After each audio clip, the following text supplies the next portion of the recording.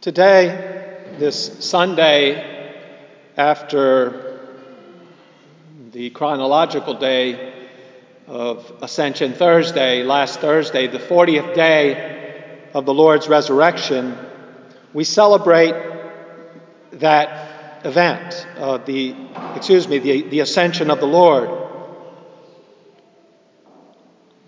when Christ went bodily into heaven, from whence he had come.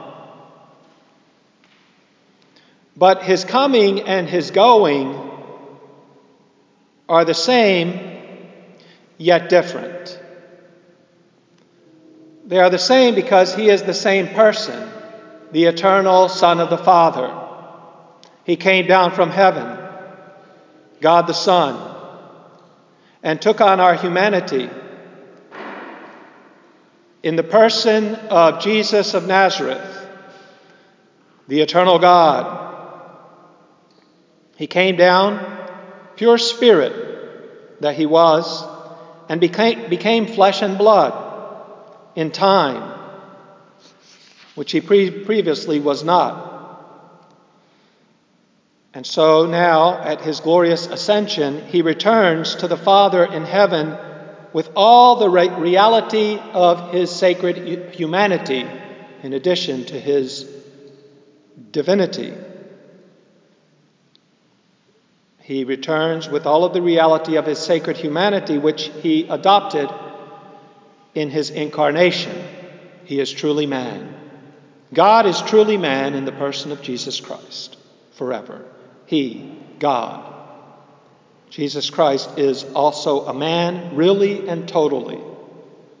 Totally God and totally man. That is the Catholic faith. That's the truth. That's why Jesus Christ is important. That's why we count the years according to his birth, following the papal calendar, the Gregorian calendar, the calendar devised by Pope Gregory the 13th, was it? I think it was the 13th. It was the 16th century when he adopted this calendar, which we follow. It is the year of our Lord Jesus Christ, 2021. We are 12 years shy of the great Jubilee of the Redemption, 2033. Tell people that we're preparing for a greater Jubilee than the year 2000. 2000 was the anniversary, the 2000th anniversary of the birth of Christ. 2033 is the anniversary of his going up into heaven after his cruel death, after he paid for our sins by his death and won for us the prize of eternal life, those of us who believe in him and follow him, washed in his blood through the sacraments which he left us by the power of the Holy Spirit. This is a major shift in the history of humanity. The fact of God, forever man. It is the definitive entry of our world, the ascension of God in the flesh, going to heaven on the Ascension Day is the definitive entry of our world, the world of flesh and bones, into the world of heaven, which is the world of God. Now we know for certain that man is really made for God because God made man, Jesus Christ, became man. God became man. In the person of Jesus Christ, God made man. He died a man, he rose from the dead a man, and now takes himself, he ascends by his own divine power into the Father's eternity. After 40 days in his glorious body, after his death on the earth, proven that he is alive, he is not dead, and he is not a ghost, because a ghost does not have flesh and blood, flesh and bones, as you see I have. When he said to Thomas, touch me and see, that ghosts don't have this kind of material, the material of men. He is forever a man. God is forever a man. Now there is no possible separation between God and man. God has hair and eyes and lips and a chin and eyelashes and eyebrows and biceps and knuckles and a heart and capillaries and nerves and a beard and countless other things. And so we can rightly depict him. In the Old Testament, to make an image of God was strictly forbidden, except that God, the image of God himself, is Jesus Christ. He who has seen me has seen the Father. Now we can photograph him because he has flesh and bones. And also we learn from this fact that matter and spirit are not opposites. Both are good. The opposites are grace and sin.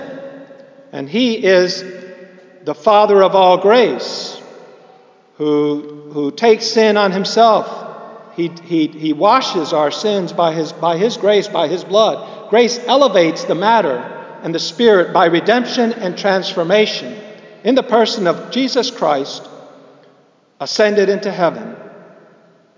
This means that he can never abandon us. Sin and death are gone.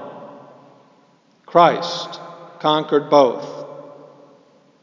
Neither sin nor death have any more power over us because they have no power over him. He overcame them.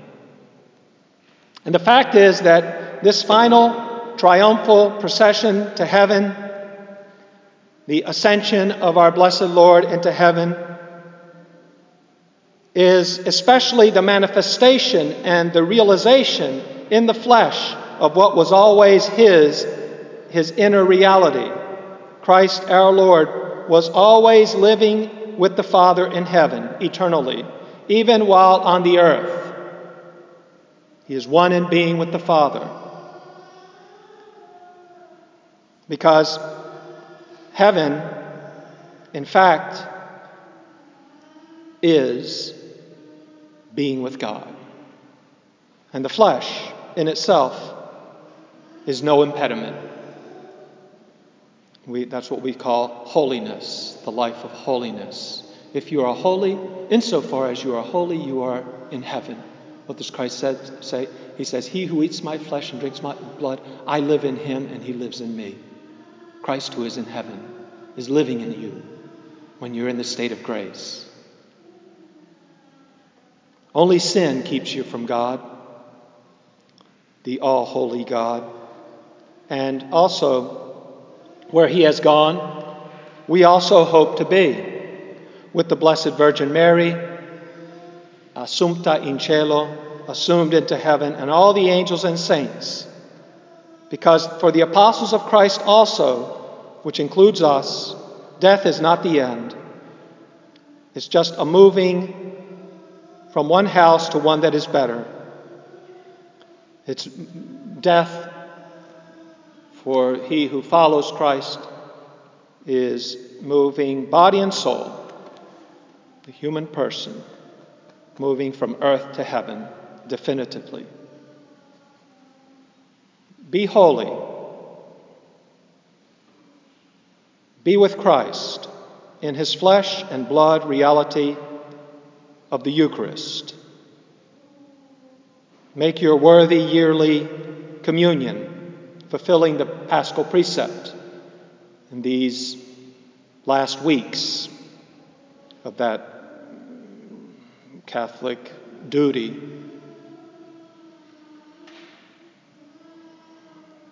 And exercise your oneness in the church and in the body of Christ. Be holy, and you are with Christ ascended into heaven, with the Father and the Holy Spirit.